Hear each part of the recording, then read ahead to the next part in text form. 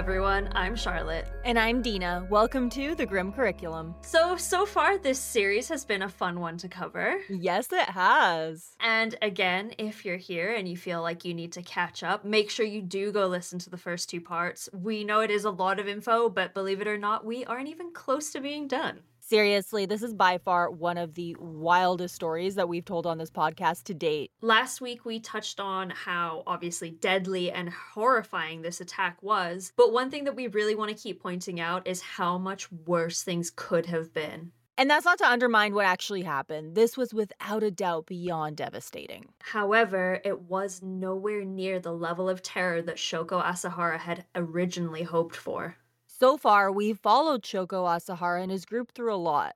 Throughout this series, we've explored his humble beginnings and how his use of his partial sight made him a terror to his peers at the school for the blind. We also talked about his various attempts at gaining positions of power, both in his youth and throughout his adult life, while also proclaiming that he is Christ. And we say attempts, but really they were just big failures. And we all know by now that a lot of the time, when people who claim they are Christ don't get what they want, it often ends fairly badly. Yeah, it really never is a good sign.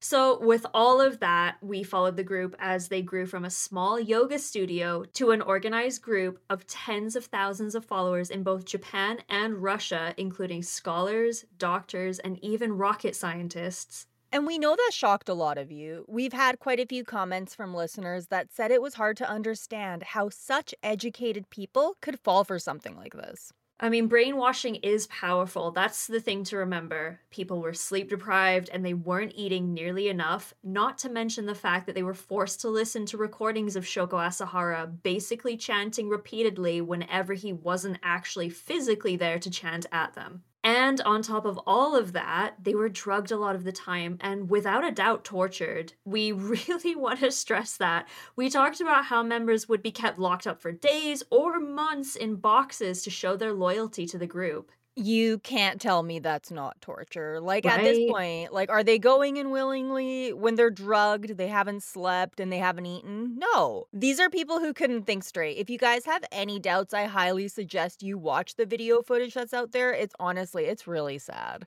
Well, and I think it just goes to show people under extreme duress can't consent properly, you know? Like, That you couldn't be more right, yeah. I mean, this is as good a time as ever to point out that the majority of the members had no clue that the sarin terrorist attacks were being planned. Most of the people in Shinrikyo were victims themselves. There's really no doubt there. Last week, Shoko Asahara's story ended with his execution. But the story of Shinrikyo did not end there, so welcome to Shinrikyo Part 3. Today we are going to be talking about what happened to the rest of the men who were directly involved with the sarin attacks. Because remember, Shoko Asahara wasn't actually even there. That's right, we want to talk about what became of the 5 men who released the gas, as well as their getaway drivers. We're also going to get into what became of the group after Shoko Asahara's death and where they are now. How powerful is a cult once their leader is gone? So do they disband? Do they keep going? Or do they continue to try to grow? Our story is far from over. And trust us, some of this might really surprise you. Last week, we talked a little bit about Shoko Asahara's trial as well as his behavior throughout the final months of his life. We ran out of time last week, so we didn't get a chance to go over the trials and the sentencing of everybody else. Something about this entire process that might surprise you a bit is that it actually took forever due to the sheer amount of people that were charged, as well as all the various appeals they put in for themselves. Shoko Asahara was sentenced to death in 2004, but he actually wasn't executed until 2018. Which, again, I want to ask all of you listening, like, how many of you remember hearing anything about this? Because, like, this wasn't that long ago. Like, I mean, I feel like everything from 2016 on is kind of a fever dream to begin with. But, like, I'm honestly just shocked that this went over my head when it happened. Because you'd think it would be hard to miss, like, oh, big cult leader execution happens. Yeah, and I don't remember hearing anything about it at all. Nothing on social media, at least. And I feel like Twitter would have been all over this. And 2018 was only 5 years ago, which I always have a hard time kind of wrapping my brain around, because when I think of I guess, more modern executions, I kind of think of, like, serial killers in the States getting, like, the electric chair in the '90s and things like that. It's hard to imagine it only happening a few years ago. To me, I kind of tried to look into it, and there's a lot of articles about it. He was on the cover of Time magazine. Wow. Like, and I'm like, what, like, alternative reality was this that I missed all of this? We did talk about his execution last week, so we won't really go over all of that again unless it's really relevant, because today isn't about Shoko Asahara. Today is about everybody else. When you have such a large amount of people so heavily influenced by the same thing, you can't just expect it to break apart and have everything go back to normal for all of those involved. Absolutely. And because of that, we're going to have to kind of backtrack to around the time of the arrests. On December 15th, 1995, the Prime Minister of Japan attempted to approve the use of an old Cold War law, which allowed them to basically legally force the group to disband. Like we mentioned before, any kind of police or government interference towards new religious groups was frowned upon by most of the people of the public. And believe it or not, the attacks really didn't change that. A lot of people were upset that the government took these actions because they didn't think that they had a right to disband the group. Among them were lawyers and human rights activists. The government was still pretty worried about another attack due to the fact that they basically had an arsenal of weapons and chemicals stockpiled, and that was a pretty big part of it. Like, basically, the government's stance was that they were a threat to public safety. And I mean, in this case, I would have to wholeheartedly agree, because to do nothing after such a tragedy would have been reprehensible. I think that they were in a difficult position because it was like, Hmm. if you do something, you're gonna have people that are angry. If you don't do anything, you're gonna have people that are angry. Like, it was complicated. Yeah, definitely. The following year, they took it a step further by submitting to the anti subversive activities law that was imposed upon the group. This law basically exists to allow the government to keep tabs on groups that have committed terrorist activities, and it allows for pretty stiff penalties and other consequences if they're found to be at the risk of acting again. I was curious about this because I'd never heard of it, so I looked into it further, and Japanese law is confusing as hell, so I'm not even gonna pretend to understand it for a moment. But what I gathered was that basically it was implemented at the end of the Allied occupation of Japan under General MacArthur. And after Japan regained their independence in 1952, they used this law to maintain like public safety and security within their country. So this whole thing, it was hugely controversial, and I thought it was interesting to see so many post-World War II and Cold War laws being used to control the group. Hmm. This whole law, it was never used up until this point. So, I mean, it was kind of interesting that they were bringing out all of these like old laws to try to kind of like get control of the situation. This led to further protests and appeals from Ohm lawyers and various supporters, which probably has a lot of you wondering how anyone could continue to support the group after what they had done. And to be honest, there isn't really one specific answer for that. First, we have to point out that we're still looking at the early stages of the attacks. Yes, a few years had gone by, but most of those involved hadn't even been caught yet. Many group members were still in denial and didn't want anything to change for them, while others basically said, "We weren't involved, and we promise it won't happen again." The government reversed their decision about a year later. On July 16th, 1996, one of the higher up members of the group, a man named Kozo Fujinaga, was sentenced to 10 years in prison for not only modifying the truck that was used in the Matsumoto apartment attacks, but also for being one of the main people in charge of building the sarin factory. Something else that we want to talk about today is what became of the various members that we talked about in parts 1 and 2 that died at the hands of the cult.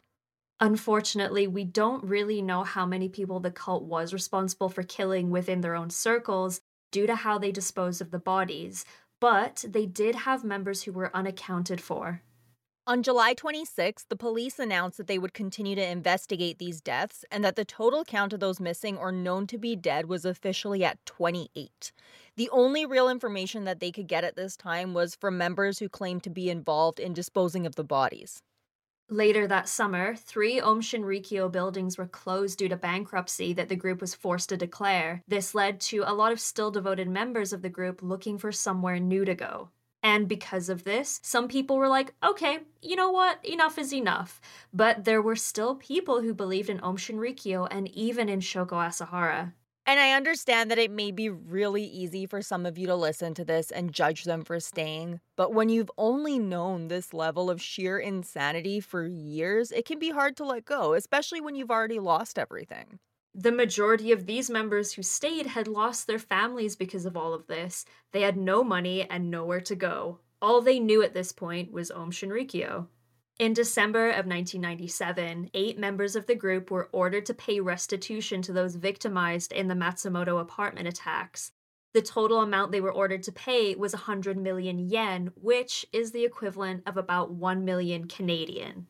I'm not gonna lie, I kind of expected that number to be a lot higher considering everything that's happened so far. A million doesn't seem like very much at all. No. Like, in the grand scheme of things and just how many people were hurt and affected by it, 1 million is a drop in the pond. I mean, we got a million Canadian. Yeah, exactly. Yeah.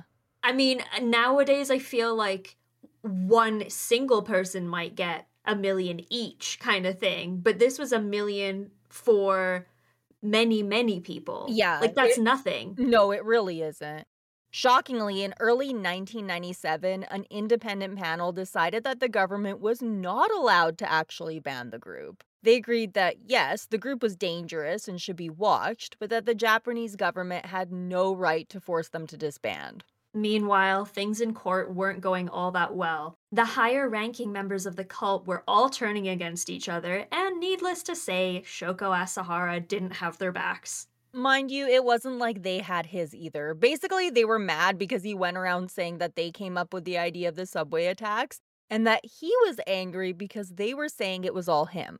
He actually went as far as to say that he begged the group with all of his might not to carry out the attacks, but that they had disobeyed him. He's obviously like a shit human being for everything he's done and how many people he's hurt, but I gotta say, I hate a sheepish cult leader. We talked about this last week, but he basically refused to talk and he didn't accept any responsibility. It sounds awful, but if he stood up and admitted to what he had actually done, it would have in some way shown that A, he actually believed in what he was preaching, which I don't think he did, but B, that he wasn't a total chicken shit. No, he was absolutely just a coward who used other people however he deemed necessary to achieve his goals, and then when faced with the consequences of said goals, he just crumpled. A good leader, a chicken shit does not make. No, ma'am. The lawyers involved in both sides of the case were also growing increasingly frustrated with how things were going. The defense argued that they didn't have an appropriate amount of time to prepare, while the prosecution wanted answers from Asahara, not meditation and mysticism. Apparently, there was a fair bit of drama during this time, and we really wish that this was one of those cases where we had the access to the court footage. It really would have been something else to see. His lawyers actually threatened to quit multiple times. Not because they didn't believe in him, because they had vowed to represent him for a decade if they needed to, but they just didn't think they were being given a fair chance. They also straight up just went on strike a bunch of times. The court expectations were pretty intense, and they didn't think that 12-hour days with zero time to prepare in between was fair. This actually worked out in their favor, and they were given some days off to prepare. Ex-OM members testified in court about spending obscene amounts of money in an attempt to be closer to Shoko Asahara. And this is where we can really confirm some of the wild and nasty things we talked about last week. We're sure most of you are wondering, so yes, the bathwater was talked about in court. Can you imagine having to testify in court in front of a jury and probably your family about how you drank Shoko Asahara's bathwater while he's sitting right there in front of you?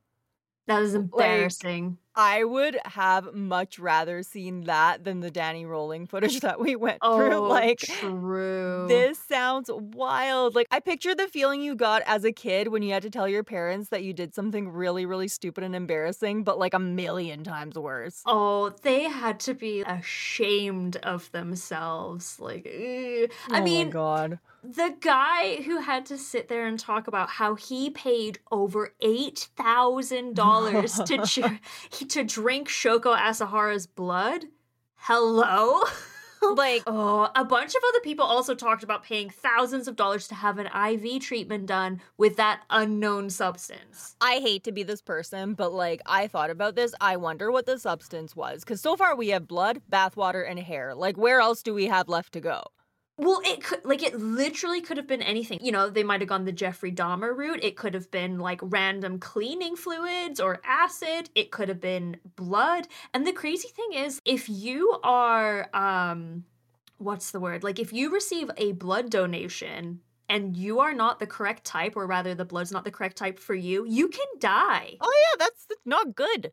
No, and not to mention No. just like getting a random infection or whatever. Because these people, I mean, yeah, we had some doctors and medical professionals, but do you think they're doing this in a sterile environment even? Absolutely No, not. God, no. And I mean, this is just like at the point where, okay, drinking the bath water, that's gross. But like drinking of the blood and then all the IV stuff, that just Mm-mm. gives the No. biggest ick feeling in the world. Yeah. Cause that's like it's going inside of you and it came from inside of him. Like, Mm-mm. mm-mm. No, I would just, Mm-mm. it's just like infection. That's the only word that comes to mind. Yeah.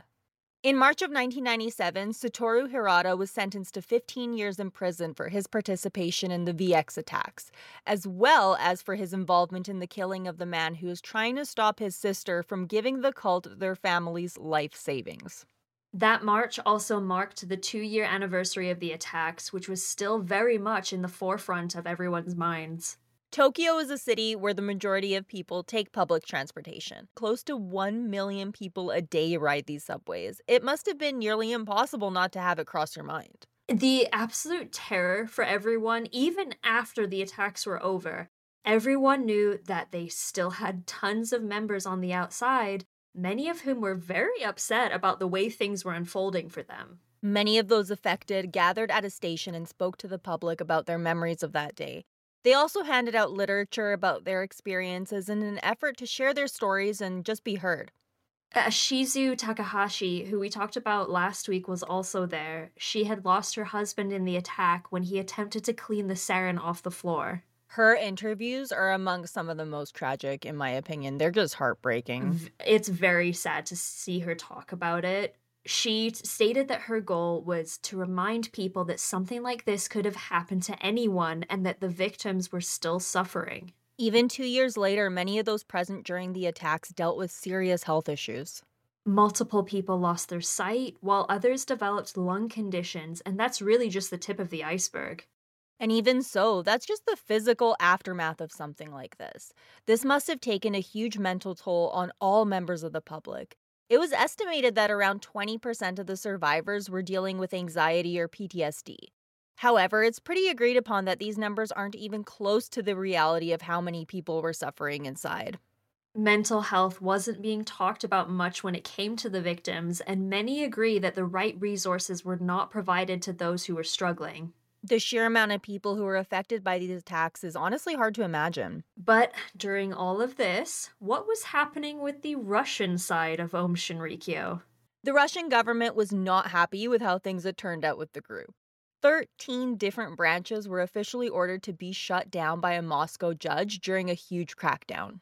The Russian government also banned the group from appearing on TV or radio. That blows my mind. Like, the idea that Om Shinrikyo programming was playing across Russian TV channels. It just Like, seems like two completely different cultures that should not yes. ever want to mix. It's just two completely different worlds. Like, you're absolutely right. Like, it's just such a weird thought. Like, I think they acted pretty appropriately once they realized, like, how dangerous they actually were. For sure. And I mean, in those years, they were just on the other side of being the Soviet Union still, right? So Yes. I could imagine they were like, oh shit, mistakes were made. Oh, yeah. And they were like, no, we're fixing this right away. We're not fucking around. Because Om Shinrikyo, like we mentioned last week, they had befriended various high-ranking government officials. And in April of 1997, a witness testified that the group had paid Oleg Lobov, a former security chief, $79,000 for blueprints of a gas plant. That's not a good look. No, fuck no. Yeah, Not good, no. Oleg. Yeah, bad move, Oleg. So, Ugh. not only that, it was proven that they visited Russia numerous times for the sole purpose of obtaining weapons and various deadly chemicals. All of this ran pretty deep, and we can't imagine people were thrilled when word got out that they were involved. The Russian authorities had to be doing some hardcore damage control. Last week, we spoke about Yasuo Hayashi. It was known that Shoko Asahara had suspicions about Hayashi being a spy and that his loyalty to the group had been seriously questioned. In a desperate attempt to prove his worth, it was likely that he asked for an additional packet of sarin for the subway attacks. When word got out about this, the Japanese media dubbed him the murder machine. He was also single handedly responsible for the majority of the deaths that day, as well as around half of the injuries. Another one of the men had only punctured one of the two packets that he had, so in comparison, the fact that Hayashi was able to successfully pierce all three made him stand out. He was also found to be responsible for several other attacks prior to that date. To me, he's definitely one of the more stereotypical scary cult members that you hear about. He was desperate to prove his loyalty, and because of that, he was willing to do anything Shoko Asahara wanted. The fact that he could just order these people to go around poisoning and killing the public and they did it without thinking is horrifying. It's one thing to assassinate individuals because they're standing in your way or you need something specific from them, but when it comes to indiscriminately killing and injuring innocent and random members of the public, it becomes something else entirely. There was one goal and one goal only when it came to these attacks: mass public terror. How Shinrikyo was allowed to operate in any capacity after this is still completely beyond me. Like, I understand that the government was had their hands tied in this case, but I still don't know how they didn't put their foot down. What's wild about all of this is that you think that the cult would actually be suffering at this point. But that being said, in mid 1997, it was announced that the group was not only making multiple attempts to grow, they were succeeding. Quite a few people didn't want to leave in the first place, but they were also actively seeking out ex members. At first, they'd show up and ask them to come back. If that didn't work, they'd tell them that they'd go to hell for all of eternity if they didn't. Oh, yeah, the old eternal damnation trick. And if that didn't work, then they just threatened to chop off their fingers. And it often worked. Yeah, that'll usually do it. Around this time, advocates for the victims of the sarin subway attacks and their families continued to fight for their own justice. In a surprising turn of events, a trustee for the group agreed that 1.12 billion yen, or about the equivalent of 8.62 million US dollars, in restitution would be paid to survivors and to those who had lost their loved ones. And all of that sounds promising. It was a huge step from the 100 million yen that we talked about before. It was clear that the group had a lot of money. However, most of that money was already spoken for. The group had a huge amount of debt before this even happened. Unfortunately, this meant that in reality, the survivors would only ever see a small percentage of what was actually promised to them. In court, there was one name that kept coming up when prosecutors asked if anyone could have stopped the attacks. That name was Tomoko Matsumoto, the wife of Shoko Asahara. In part 2, we mentioned briefly that she was far from innocent in all of this. We mostly talked about her in part 1, and for those of you who do need the reminder, she was the one who helped Shoko Asahara set up his very first yoga studio, so she was there when all of this began. And prosecutors argued that she was there every step of the way. On the other hand, Tomoko was adamant that she was innocent and that she was far too busy worrying about her husband having affairs. In reality, she had been present during multiple murders. Tomoko Matsumoto was sentenced to 7 years in prison for her involvement. During that time, various other members were arrested for multiple murders. Many were shocked to find out that one of the masterminds behind the attack, a former heart surgeon named Ikuo Hayashi, was spared the death penalty. He was, however, sentenced to serve life in prison with the possibility of parole in 20 years. The getaway driver who worked with Hayashi was, however, given the death sentence, which, if anything, that seems backwards to me. Me too. I tried to make that make sense. And the only thing that I can really come up with there is I think that Hayashi just had a better lawyer. That's what I was gonna say too, because he's a Unfortunately. doctor, and if, his getaway driver wasn't in a educated or high-ranking position, then he probably didn't have a leg to stand on. Yeah. The driver of the converted refrigeration truck used in the Matsumoto apartment attacks was sentenced to 17 years in prison for his involvement during that deadly evening. He attempted to argue that he didn't know the gas in the truck was deadly, but no one really bought it, obviously. Kenichi Hirose, who was injured while participating in the subway sarin attacks, was sentenced to death. He attempted to file numerous appeals, but they were all rejected. Toru Toyoda met a similar fate. Masato Yokoyama was sentenced to serve life in prison without the possibility of parole, along with his getaway driver. Yasuo Hayashi was on the run for almost 2 years after the attacks. When he was finally found, he was sentenced to death. The last of the members to be tried was Katsuya Takahashi after being on the run for a whopping 17 years. All in all, 13 members of Om Shinrikyo would be sentenced to death. What many people didn't know is that while all of this was happening, the group was continuing to grow. Their numbers in Russia were close to an all-time high, and they had successfully recruited members in Ukraine and Kazakhstan. This was despite efforts made by those countries to ban them. And those members weren't doing anything outwardly nefarious. They mostly made their money by running various websites, and they also owned several small computer stores. While this doesn't sound like a lot, they had made something around 30 million in 1997 through these little ventures. By the time the 4th anniversary of the attacks had come, the group had been stripped of its religious status. This didn't stop them from further attempting to grow. Around this time, they purchased various properties across Japan to meet with members so that they could prepare for the end of the world, which, according to Shoko Asahara, was coming later that year. Well, we talked a little bit about that before. Spoiler alert, guys, it didn't happen. Surprise! What is surprising is that around that time, the government declared that the group was no longer a threat. Which, can we all just agree that that's a really stupid suggestion? Oh my god, I don't know how you could jump to that conclusion so quickly after the attacks had happened. Like, I would have them under a microscope for decades. The rule should be that if you do something like this, you gotta be good for like 25 years. Like nothing. Literally. Like your members can't get like a speeding ticket, nothing. No. Like you need to be good. And they were not being very good. No, we'd already seen them go back and forth a lot when it comes to whether the group is a threat or not. So part of that was due to the public pressure from both sides of the spectrum. Many wanted to see the group punished, while others didn't think the government had the right to interfere. This back and forth would go on for years. They would essentially declare the group a threat, then say they weren't, and then repeat the process. One thing was clear, though, they were trying to grow again, and whether or not that was a threat, well, it probably wasn't the best thing either way.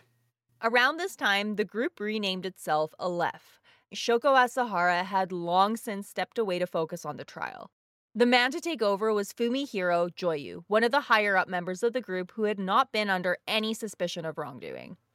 Something interesting to note is that before they assigned him to be in charge, the group was run by Shoko Asahara's 2 preteen sons, which is just a bizarre thought all on its own. Yeah.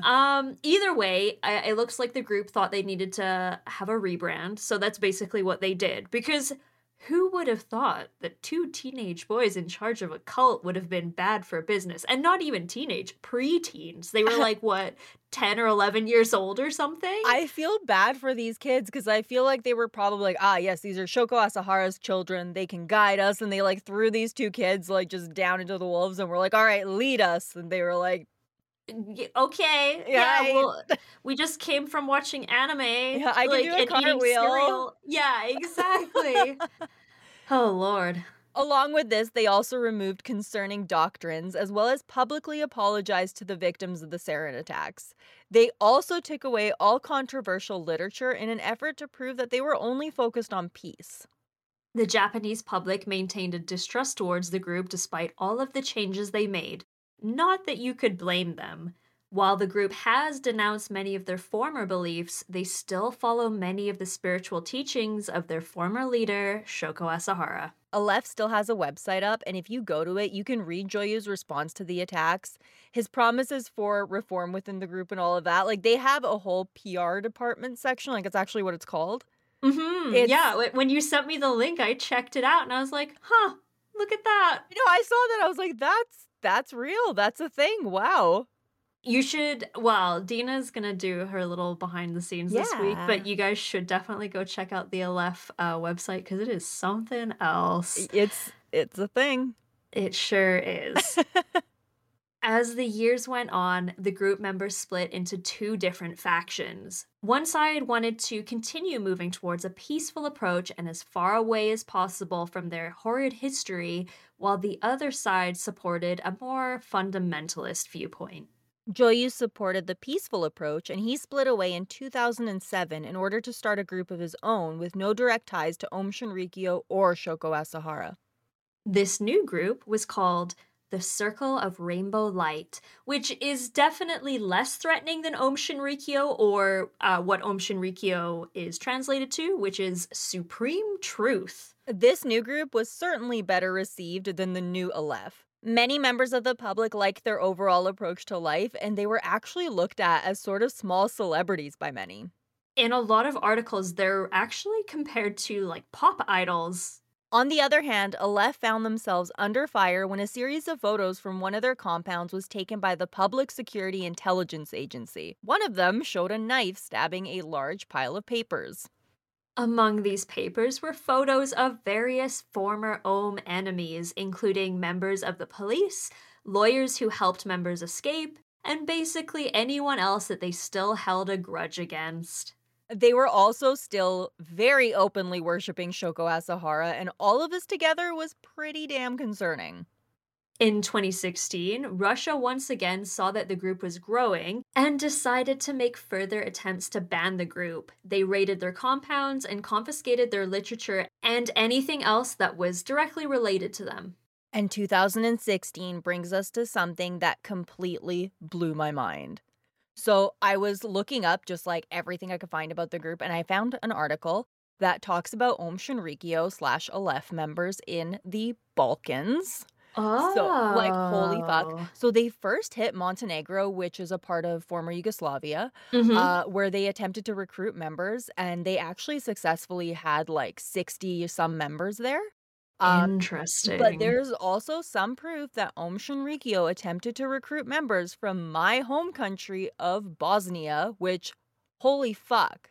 No kidding. I wonder if, because of all the conflict that was happening around that time, if they're like, yeah, we can probably swoop in and grab a few people that are feeling pretty hopeless and disillusioned. Unfortunately, stuff like that is a huge problem there, and it does happen I to like bet. an even bigger extent. But this was something because, like, to me, I just pictured like I picture Bosnia and I picture Om Shinrikyo, and I'm just like, what? Like, it's Again, again, it's the it's two two worlds. different Yeah. cultures. Yeah. Because I can imagine Bosnians going like, all right, weirdos, what the hell are you doing? I'm like, I'm even trying to like imagine just a typical like Bosnian person's reaction because even my mom's reaction to them, my family's reaction to them, it's just something that you don't see that there. Apparently, quite a few members of their Montenegro sect showed evidence of quote unquote ritualistic injuries. During this time, members were also paying a lot of money to be allowed to join the group, as well as for various study sessions with their gurus. And those study sessions were up to $10,000 per session, just Oh my FYI. god. So it looks like they were really kind of starting to become a red flag even more so and go back to a lot of their old shenanigans. Shortly after the executions of many of the OM members involved in the sarin attacks, including Shoko Asahara himself, a man crashed his car into a large group of people, injuring 9 of them. The driver claimed that he wanted to hurt as many people as possible in retaliation for an execution. He didn't specify which one, but many believe that he acted due to one of the Ohm executions. That was in 2019. In May of 2022, the United States removed Aum Shinrikyo from their list of terrorist organizations, deeming that they were now considered inactive. And that's pretty well that. After the death of Shoko Asahara, his family fought with cult members over his remains, and they also fought within themselves. Shoko Asahara asked for his remains to be given to his fourth daughter. However, his second daughter argued that the remains should go to her because he was not in the right state of mind to decide properly. Some former O members also wanted the remains for themselves, and we keep saying remains, but we just want to mention that he was cremated. They weren't like fighting over his body parts. I legitimately think they wanted to like bathe in his ashes or drink them, or at least some of them did. Like, I know that's disgusting. I know that's morbid and terrible to say, but I truly think they wanted to. At this point, you could tell me that they wanted to snort his ashes like Keith Richards from the Rolling Stones, and I'd be like, okay, yeah, that makes sense. Yeah, I would also believe that they were going to pay 10,000 a pop for it too. Oh, absolutely. The ashes were, in the end, given to his second daughter, who stated that she did not want them to be used religiously or spiritually, and that she actually just wanted to quietly grieve. She had left the group in 2000 and wanted nothing to do with them. As a result of the attack, many things changed in Japan. Use of CCTV cameras on subway systems increased along with a police presence. This has allowed for an extremely low rate of crime on the subways, and while the attack is still in the back of many people's minds, hopefully these changes can at least help people feel a little bit safer. Many researchers argue that the cult members should not have been executed as quickly as they had, and that there was a huge opportunity that was missed when it came to this entire thing. I found this really interesting, and it brought up a really good point. They essentially talk about how this could have been a really fascinating opportunity to study groups like this, along with their members, to not only understand them better, but to help make sure this kind of thing didn't happen again. One researcher that was interviewed talks about how this is what she wishes would have happened from a scientific standpoint, but that the public's desire to have justice carried out quickly was something that she completely understood. Many surviving members have been interviewed since, and you can find a lot of this footage online. A lot of them still maintain that their years within the group were the best of their life, and that to this day they find it hard to believe that something they thought was so peaceful ended in such devastation. Which makes me wonder, was it actually peaceful? Were they brainwashed? Or was it both? I maintain when you dedicate that much of your time, money, and energy to something like this, it can be really hard to walk away, especially when you've lost your friends and family over it, like many of these people had. I can also imagine that in a lot of the time in situations like this, it's easier to remember the good times rather than the bad. But it also surprised me to see the amount of fondness that so many of them still have towards the group and even towards Shoko Asahara himself.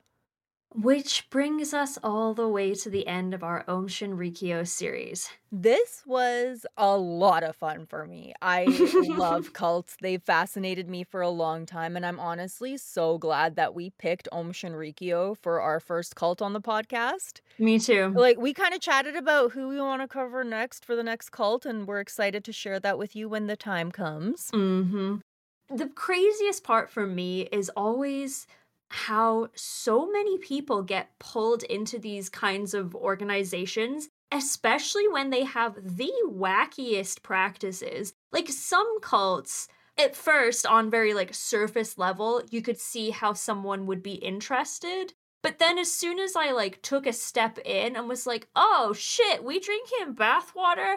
I think I'm gonna have to ghost you people now. Yeah, I think I'm good. Thanks, guys. Bye. Yeah. Exactly. But anyway, all that being said, for the next few episodes, we have some fun ones coming your way over the next few weeks as we are working towards episode 50. Which is going to be a huge series. Bigger than anything we've done so far. Also, the 1-year anniversary of our very first episode release is coming up. And we have big news that we're going to be sharing around that time too, like big stuff. So all sorts of wonderful and great things coming up. Yeah, we're both excited, and as always, we really appreciate all of you. This week on Patreon, I'm going to be doing a deep dive into more of Aleph's practices, so please check us out on there if you haven't already. Charlotte did a phenomenal job on the Saren video last week, and we have a lot of really great stuff there. We are also going to be recording another one of our bedtime ghost stories for our patrons. If you haven't listened to any of those, you should, because they're great. And with all that Patreon talk, a huge thanks to our amazing VIPs. So, as always, a huge, huge thank you to Lisa, Brian, Hillary, Mudkip, and Pink Flamingo 20. You guys rock. And a huge thank you for all of the love over on YouTube. We're working towards getting partnered there, so make sure you are subbed and leave us some love. Until next week, make sure you don't miss out on the Grim Curriculum news by following us on all of the fun social media things. You can also find us on social media, and we're going to link all that good stuff below, along with some other fun links. Thanks for listening. This has been The Grim Curriculum. Should you ever have the opportunity to pick up a decapitated human head, make sure you use 2 hands, as it often surprises people that it is not round and balanced like a bowling ball, and so most people, when picking up a head for the first time, immediately drop them on the floor. What? Yeah. So, now that's something you know. Okay, bye guys. Bye!